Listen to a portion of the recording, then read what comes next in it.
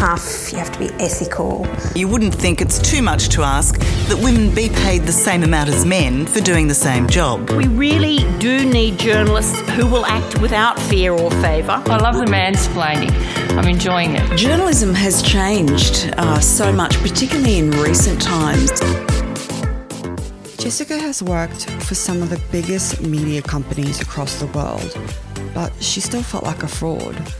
So this week she sits down with me to talk about how you can get past that feeling, and that in this industry we're all a bit kooky, as she describes it, and that's okay. Women in Media presents Media Secrets.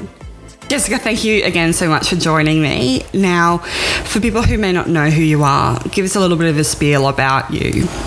Well, at the moment, I'm actually on maternity leave for the second time around. I've got a 3-year-old and a 4-month-old. So that's pretty busy. But normally I'm the 4 p.m. producer up at Channel 7. I often do the 6 p.m. news over weekends and public holidays in a fill-in capacity. But the past few years I've been doing the 4 o'clock afternoon news.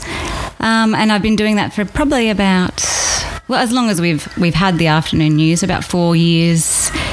But I came back from overseas about 5 years ago, where I was living in London and Hong Kong, and I was down in Sydney for about 5 years before that. So back in Brisbane after about 10 years hiatus. That's great. We'll get into the overseas time in a little bit. But before we do, tell me a secret, something that you think that most people wouldn't know about the media or, you know, the people that work within it. I think it's okay to be nice, particularly in journalism. It's got a bit of a reputation of being really cutthroat and a lot of egos. I mean, there's certainly that, but I think you're allowed to be humble, polite, even a little bit quiet. That's okay. You can still do well. In journalism particularly, you don't have to be shouty or sweary or throwing phones or, you know, people. And my grandma once said to me, "You're too nice to be a journalist." Oh, wow. Yeah. And I think it has had that reputation, but it's surprising to discover that actually it's full of nice, normal human beings, actually, not egomaniacs. Yeah, that's great. And so what got you into this industry? You know, what was it about it that made you want to jump in? I think I didn't have any other options. I was just always going to do it. Since I was a kid, we grew up watching, Rod Young read the ABC News at 7 and Anton Enos on SBS. Yep. And I just always knew I was going to do it since I was probably in primary school. Really, I used to cut out cardboard boxes and pretend to sit behind the TV and read the news. Pretend great. I was Rod Young. He doesn't know that yet, but and I just grew up watching. I remember watching things like the Wharf dispute and the Rwandan genocide and things like that. I remember watching on the news. I was probably too young to really understand. Probably wasn't even appropriate for kids to watch it. But I just always knew I was going to do it, despite some teachers saying, "Oh, you'll never get the marks for journalism," which wasn't true. I was always going to do it. I think because I just grew up loving news. Surprisingly, for a child, I had quite a good knowledge of current affairs, really. And so even as a quiet person, which is sort of how you've described yourself, did you face any challenges because of that being a part of your personality? I think it's always hard to fight for yourself. Often there's contract negotiations and things like that. And just lacking a bit of confidence in your own abilities. Everybody says, "Oh, just back yourself," which is probably easier said than done. I think I always was lucky at uni and then through different jobs to find somebody who could mentor me or somebody I felt comfortable approaching for guidance and asking questions. So I think that was a challenge, but I think people like it if you come to them and ask for help. So I learnt pretty much at uni to say, I don't understand this, can you help me?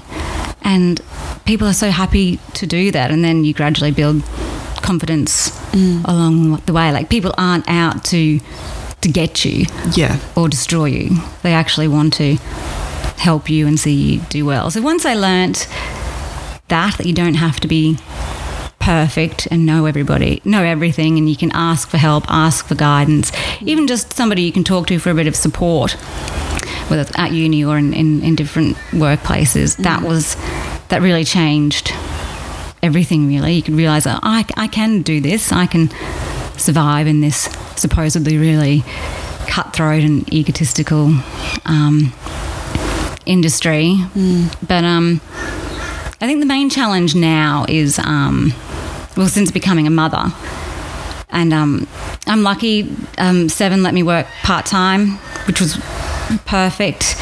I know a lot of people can't do that. So I've found lately I'm still trying to figure out how to balance that. You feel sometimes you feel like, I'm a really bad mother because I'm spending too much time obsessing over work, or at work for too long, or checking work emails at home, or trying to watch the news, heaven forbid, instead of Peppa Pig. So you constantly feel like, I'm a bad mother for thinking about work too much. But then sometimes you think, well, I can't give any more at work. I'm sorry, I can't stay late. I can't come in early. I can't do that work at home. And you can't really push yourself as much as you used to. So then sometimes you feel like, I'm being a bit of a slack employee. So that's the main challenge I'm facing at the moment. But I'm lucky that there are so many other women in my position, and you just talk to them and ask, how do you do it? And you find that, everybody feels the same. Like, every parent who works feels exactly the same. They feel like they're not keeping up at work, they're not keeping up at home, but that's actually how it's supposed to be at this stage. And work's been really good, actually. They're really supportive, and working part-time or 4 days a week was it was great to be able to do that. And so when you were talking to those women who have been in that experience or been in that situation like you have, did you find that you let yourself off the hook a little bit, that you weren't making yourself feel as guilty for, giving too much attention to work or too much attention to family life? Yeah, definitely. I've made peace with it now. And I couldn't have done that without talking to other parents at work. And, you realise that it's just a stage of life. I've seen a lot of women in my workplaces who have had years off to have kids, didn't work at all or worked part-time. Kids are a bit older, they come back full-time, and they've never looked back. Like, they haven't been left behind. They're all doing really well, and you catch up. So it's great to see that they've made it through that, and it hasn't had any long-term impact on their career. But it does seem like that's a fear, though, for many women who do, get married or take time off, or do start to have a family, that if they do take more than the minimum requirement for mat leave, that they will lose touch. They'll be forgotten, that there won't be a place for them, and that trying to come back even will be the hardest thing they deal with. I mean, I think you look forward to coming back to get away from the kids a bit, be amongst adults and drink hot coffee. Yep. But talk shop. Yeah. Be able to swear. Yeah. But there's definitely, you do fear that, the part-timers or the people just back from mat leave kind of aren't taken seriously. But I think the surprising thing about coming back from having children is that you're actually a bit more confident, because you're dealing often with sick kids and just other real worries that you think, no, I can handle this. And at work, you think, I'm in control of what I'm doing here. I know what I'm doing. At home with little children, you feel like you've got no control and you've got no idea what you're doing. So initially it's very daunting, but I think you feel a little bit more confident coming back after kids. And once you realise that it's not career suicide at all, it's just a different stage for a few years, but you will come back stronger. So do you feel like that element of journalism, or that element of the workplace, is changing right now?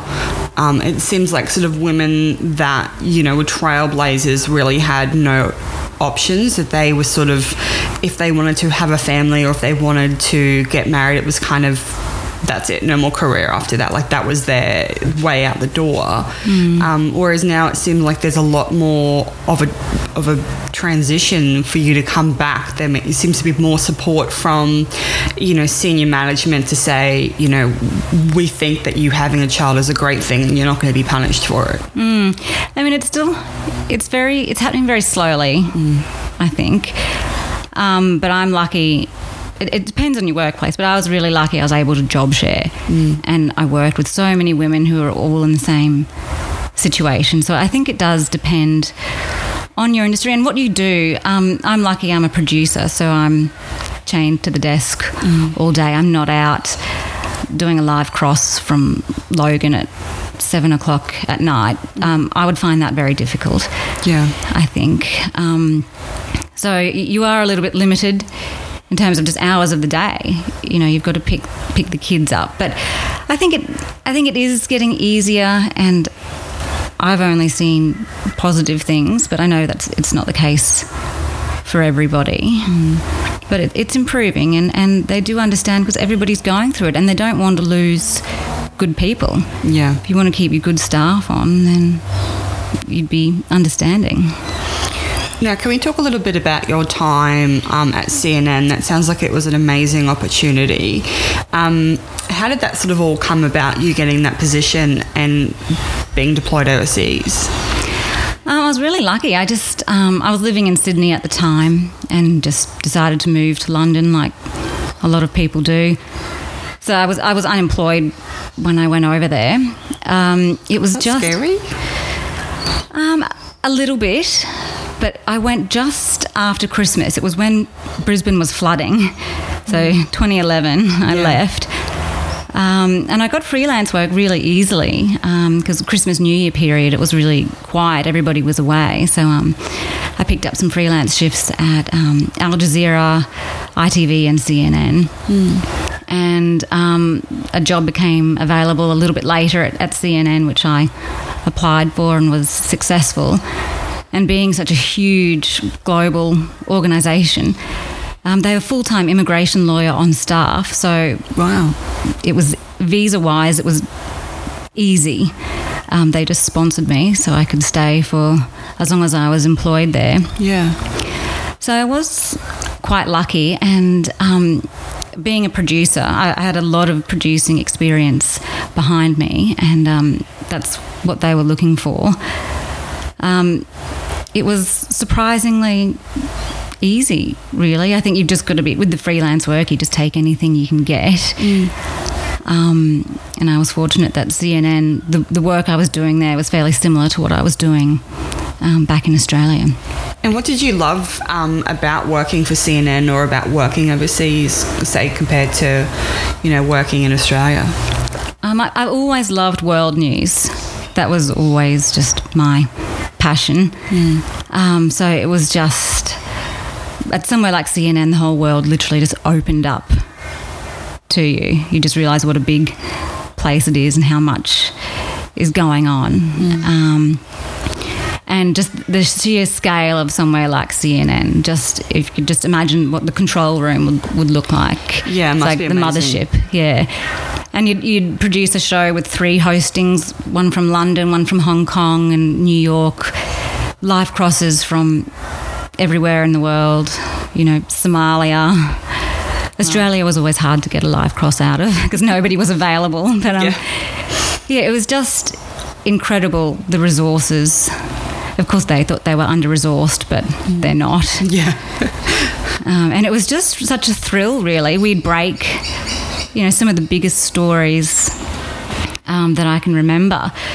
We broke the news during my show that Gaddafi had been killed. Wow. Margaret Thatcher died when I was on air once.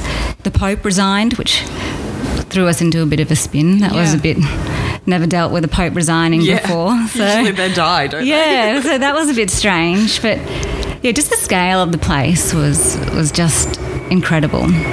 Yeah, I really, really loved it.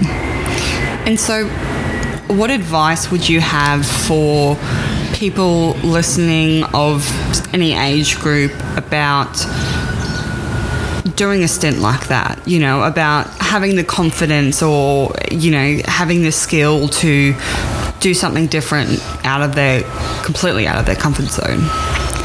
I think just say yes to everything. That's what I tried to do when I moved overseas. And not just career-wise, but socially as well. Just say yes to every invitation. Because you just never, ever know. And work-wise, I think, again, finding somebody who you think is approachable or fairly like-minded. There were heaps and heaps of Aussies at CNN and Al Jazeera and just in London generally. And so it was really easy to find somebody who'd done the same thing and just say, can you help me? Can you please explain? I was always afraid to ask for help. I think I had to pretend that I knew what I was doing. And I see a lot of interns come through who I think feel that they have to impress. I think it's okay, I'm all over this, I know what I'm doing, and you don't, and that's fine. You're there to learn. Yeah. And I think there's no shame in saying, can I sit with you for a little bit? Can you show me how to do this? Yeah. And don't be afraid to ask silly questions. I'd rather hear a silly question than make a huge mistake. And that's the thing, like to them it may seem like they're asking a silly question, but to us we're seeing that they've got initiative and that they are willing to ask a potentially silly question in their eyes to learn more about the industry and to try and understand whatever situation they're in. So I think it's great. I'm still learning all the time. Yeah, exactly. Particularly with parenting, you learn every minute of every day, and I think it's okay to not know what you're doing and ask and learn. Okay, that's great. And so, what do you love most about this industry? I do love the adrenaline rush. I think you'd be hard to get that in a lot of other industries. Just, when often your hands are shaking and you're hyperventilating when you're putting a live television show to air, usually with everything going wrong around you. But it's... Computer crashes. Yeah. The whole works. But I do love the adrenaline rush. And I love feeling that you've built something. I think it's like a trade in a way. I feel often that I've built something, I've created something, and here is a shiny finished product that you're putting on the television. And so why did you stay when you first got pregnant? I mean, from what I can see, a lot of women who do get married or get pregnant or want to start to settle down, they decide to move into comms or PR. Why did you decide to stick it out and stay in news? I think I just love the people. Everywhere I've ever worked, I've made some of my best friends. And because everybody's a little bit kooky, you do meet some interesting types. I think the corporate world, I think perhaps you have to behave in a different way. Newsrooms attract a certain type of person, I think. And it's great to laugh at work every day. Almost every day I'm laughing. And I just look forward to being in that environment every day. It's just there's a lot of crazy, colourful people there. And I love it. It makes it worth coming to work. And so What about some advice that you've received over the years that's really stuck with you? Anything that you've sort of lived by or, sticks in your mind and makes you think, yeah, that was a really great piece of advice?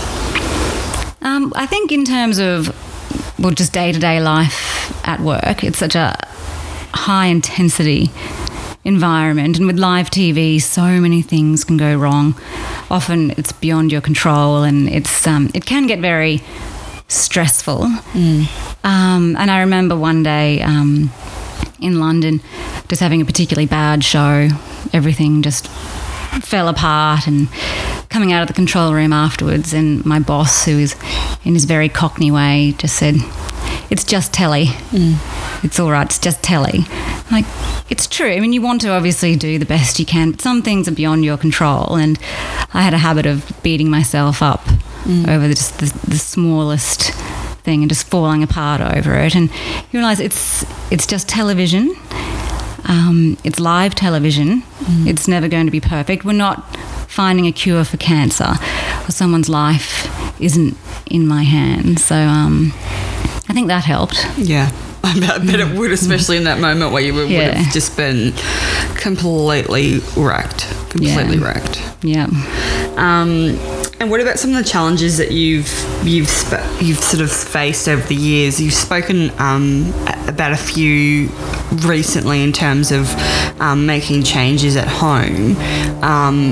Any ones that have stuck out, in the past, and you've kind of thought, I really learnt a lesson here, and this is the lesson I learned? I think that the parenthood thing is the main one at the moment, but I think also that the accepting different personalities and different strengths that people have, and reaching out to them for guidance and help when you feel like they're going to realise I'm a bit of a fraud. Someone's going to, any moment they'll catch me out and realise, like, what are you doing here? And then you realise that no, everybody feels like that. Yeah. When you think everybody's slightly insecure, and that's okay, and reach out to each other for support and help. But I think that one of the big challenges I faced, early on, it kind of made me mature a lot. I was at the ABC during the cancer cluster at Toowong, and so most people were evacuated from the Toowong site when that all came about. I mean, I'm fortunate, obviously, I was never directly impacted by it health-wise, and I just felt so sorry for the women who were. And my particular unit, we were making news videos for online and for mobile platforms and things like that. Our content couldn't come from anywhere else in the country, not like the evening television news or radio. So we had to stay once the site had been evacuated. And they said to us, you decide whether you want to stay or leave. And I was really young and I hadn't been there that long. And I'm like, well, I can't leave. Like, who am I to say, no, I'm going to go? But then I felt a little bit uncomfortable about the entire situation. And then eventually the decision was made that the women have to go. And then Mark Scott flew up, the managing director at the time came up, and from my point of view, I thought he was amazing. Said, no, everybody is out of this site.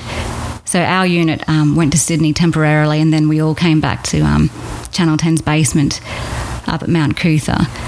So that was a first. And during that, I approached one of the women who had, endured breast cancer, and I said to her, I don't know what to do. I want to be supportive, so I feel I should leave with you, but also I'm new here, I'm young, and I feel I should stay. I don't want to be judged for leaving. But she was great, and fortunately we were all told we had to go. But yeah, that was an interesting experience. That sounds unimaginable, This sounds just so scary. I don't know how anyone who's young could deal with something like that, could be put in that position in terms of making the decision all on their own and be expected to make the right one. Yeah, I mean, in the end, the ABC handled it well by just getting everybody out of that site and closing it down. And now, obviously, the ABC's at South Bank. And yeah, that was, for somebody as young as I was, that was a strange thing to go through. Wow. And what about what you wish you'd known before starting in this industry? Is there anything that you wish you'd, if you were given the chance to tell yourself, when you were in your early 20s before getting into the industry, what would you tell yourself? That, again, speak up for yourself and realise that everybody is human. They may come across really loud and somewhat aggressive, and you look at them and think, well, you really have it all together. You know everything and I know nothing. And actually they don't. And inside you wouldn't believe the self-doubt that they're probably suffering. So I think there's a lot of good actors. We kind of have to be, I think. And so if there's any advice that you would give to an intern or, a young journalist listening, what would it be, do you think? Never ever say you want to be a newsreader. Why? Because you want to be a journalist, not a newsreader. And there's no such thing as newsreaders anymore. They're journalists, and they happen to be reading the news. And don't aim for that. I've heard people say, "Oh, I want to read the news." Like, no, you want to be a journalist. Yep. And there's nothing wrong with doing shot listing for 8 hours straight. It's an important role. It's hard, but it's important. Yeah, for sure. And you're not above anything like that. If you're 45 and you're still doing it all day, then maybe say something. But and ask questions and don't pretend to be an expert. What do you love about being a producer? I love that producing, you're juggling so many balls. I found with reporting, I was always interested in what my colleagues were doing. Like, oh, what's your story? And I love having a finger in every pie. Like, I love sport, weather, federal politics, world news, local news, state politics, funny animal stories. Like, I love all of them, and so I like being able to be involved in every single aspect of newsmaking. And I love writing. I don't get to do much long form writing anymore, but again, I just love that the little tiny pieces, like a jigsaw puzzle, that you put together and you create a news bulletin and you see it go to air on the television, hopefully with not too many mistakes. Hopefully. All right, well, we're going to sort of wrap it up by playing something called Fast Facts. So, what motto do you live by? I live by, you can do it. It started out just as an alarm clock phrase when I used to get up at 5 a.m. and run up and down hills in Kenmore. Just a silly thing, but you actually can do it. It's I think about that every day now, even if it's a toddler tantrum to endure or work or running up a hill, really. I think you can do it. And where has been the best place to work? London. It was the worst place for my liver, but CNN in London was pretty fun. And dream job, if you could have any job in the world, what would it be?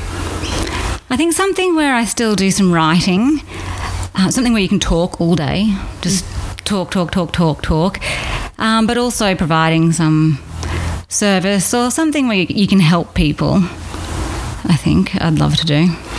And if there was a place you could live anywhere in the world, where would you be? just next to Hampstead Heath in London. Why? It's just so beautiful and magical. In winter, if it's snowing, it's just the most stunning place. And the 3 days of summer, it's also beautiful. And I think I've just got great memories from there. But I'd need my family and my friends and my little mum support network with me. But yeah, I'd live there. And what about an unusual skill or talent that you might have? I'm very good at multitasking while breastfeeding. Wow, that's a hell of a skill. Yeah, it's who knew? But I can feed the baby, eat my dinner, order the groceries online, yell at the toddler, bark orders at my husband, or stand up and put washing in the machine whilst feeding the baby. It's bad for my posture, but it's... It gets you through the day. Obviously, you've got a lot to accomplish, so that's great. Now, Jessica, is there anything else you want to add in there? Anything that you think people should know about, or any other pieces of advice that you think is important? Just that, you need to build a support network around you. I feel like it's taken a long time, probably 15 years, I think. Wow. I've been doing this. Personally and professionally, it's taken a long time to again just ask for help and build a strong network. Speak to other people. You're not alone in what you're feeling. Everybody else is feeling the exact same way. And it's fun. And you can do it. Yes, you can do it. You really can. Of course, a podcast like this simply wouldn't be possible without the support of the amazing organisation Women in Media, the Queensland-based team, and the ever-wonderful Caroline Graham. She's a Walkley Award winner. She's been so supportive. I'm so thankful for having her. Thanks, guys, so much for listening. I really do appreciate it. So if you've got any feedback, I would really love to hear it. So contact me on social media or contact me through the website. Until next time.